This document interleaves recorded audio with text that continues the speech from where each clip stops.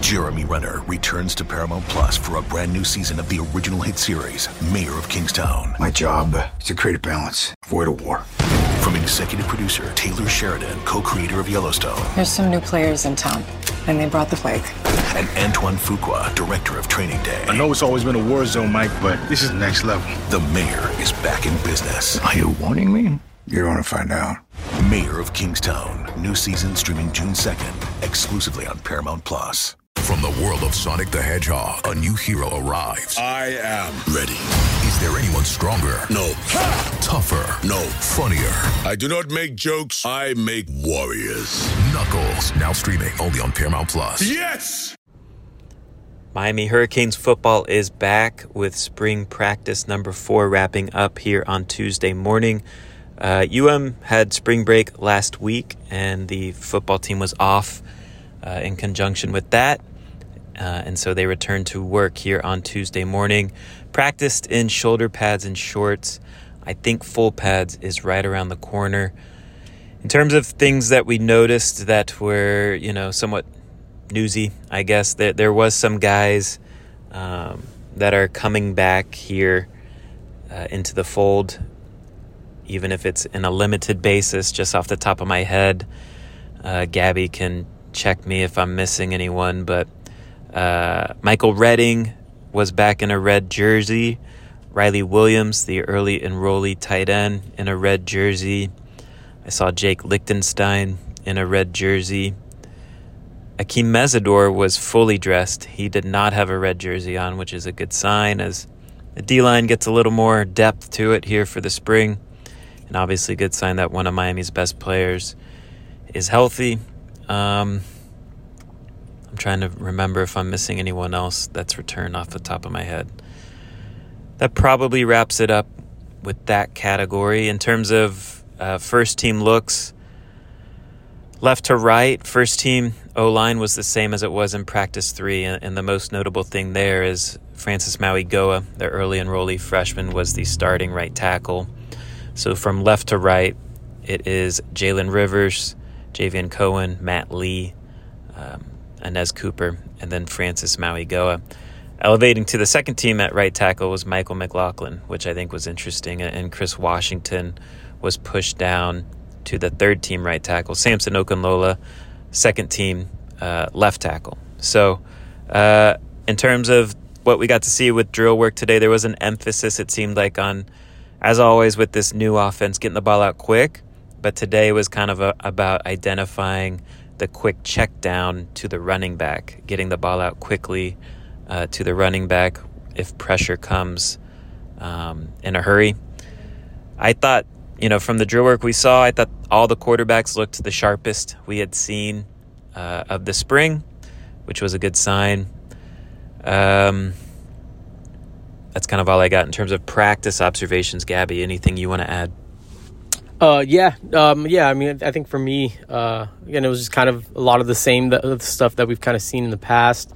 Having the safeties right in front of us. I mean, I thought Markeith Williams looked good, kind of coming in and out of his breaks, kind of flipping his hips. I think he's someone that, again, just kind of looks smooth out there. I think he still maybe needs to, grow a little bit more physically, but I think he does have some of those big time movement skills that, we kind of saw on display at the high school level when he picked off a bunch of passes and all that stuff. Also kind of focused in on Caleb Spencer a little bit just to kind of really see him in shoulder pads for the first time. And he's definitely a big body, just especially just like with the shoulder pads on. I think, he's definitely a big kid. I think down the line, he's going to be a fun one to kind of watch develop. In terms of everything else, I mean, I feel like that was, I feel like you kind of covered a lot, and, a lot of those guys coming back.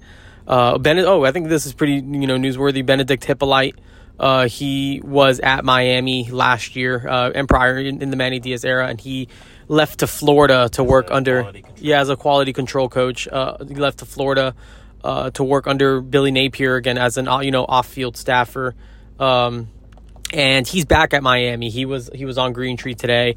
So Miami brought him back from Florida. And again, he's someone that has a lot of ties to the South Florida area. He was at one point the head coach at Miami Carroll City. So Definitely not a lack of local ties between Kevin Beard and Tim Harris Jr., Benedict Hippolyte, and then you got, of course, DeMarcus Van Dyke and David Cooney, Roland Smith, and seems like there's a lot of people who have again local ties on this Miami staff. So I think that's pretty much the most of what I got, David, outside of what you covered. In terms of post-practice interviews, we got to speak with Cam McCormick, the transfer from Oregon at tight end.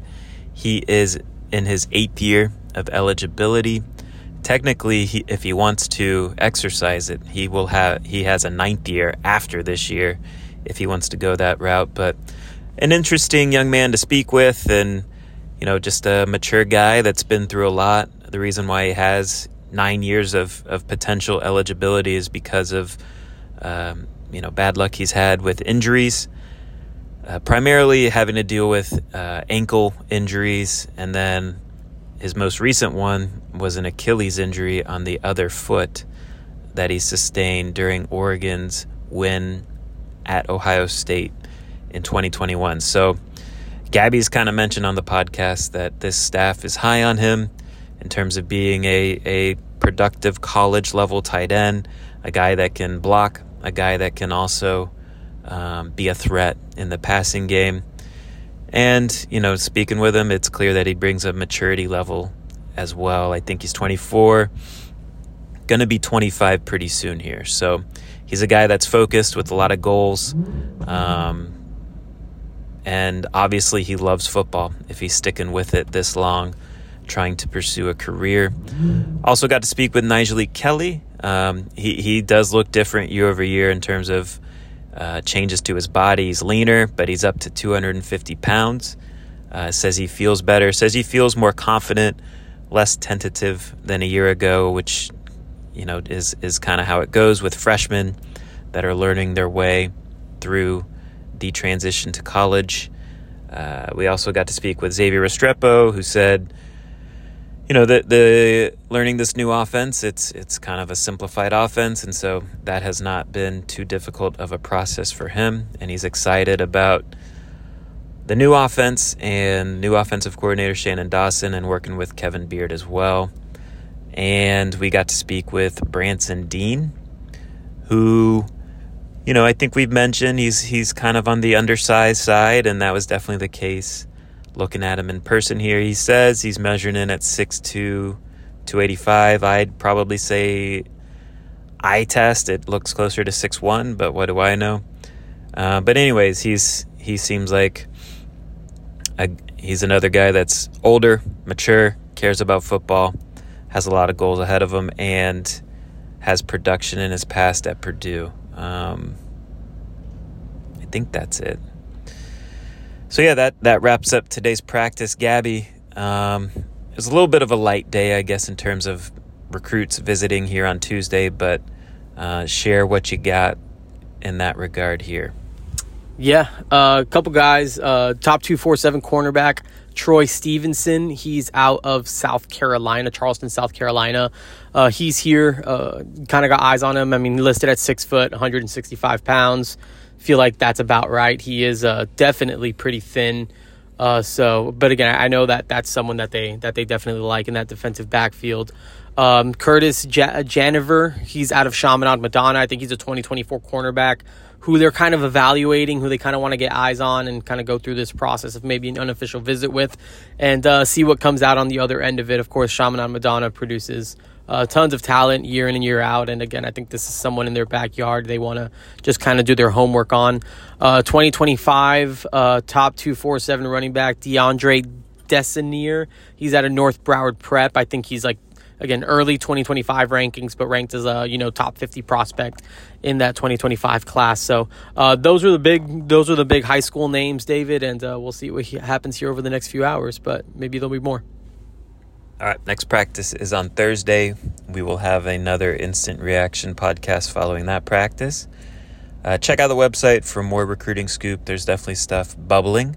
We'll see if we get if we can actually report the stuff. But anyways, appreciate everyone for listening. Until next time, take care. 23rd. I want to go back to normal. What's normal? The Paramount Plus original series, Evil, returns. We've already hunted werewolves, demons. And now what? A baby Antichrist? Okie dokie. Prepare yourself You will not beat us. for the end. I have visions of hell. Make it stop, make it shut up. You're not gonna survive this. Evil, the final season, streaming May 23rd, only on Paramount Plus.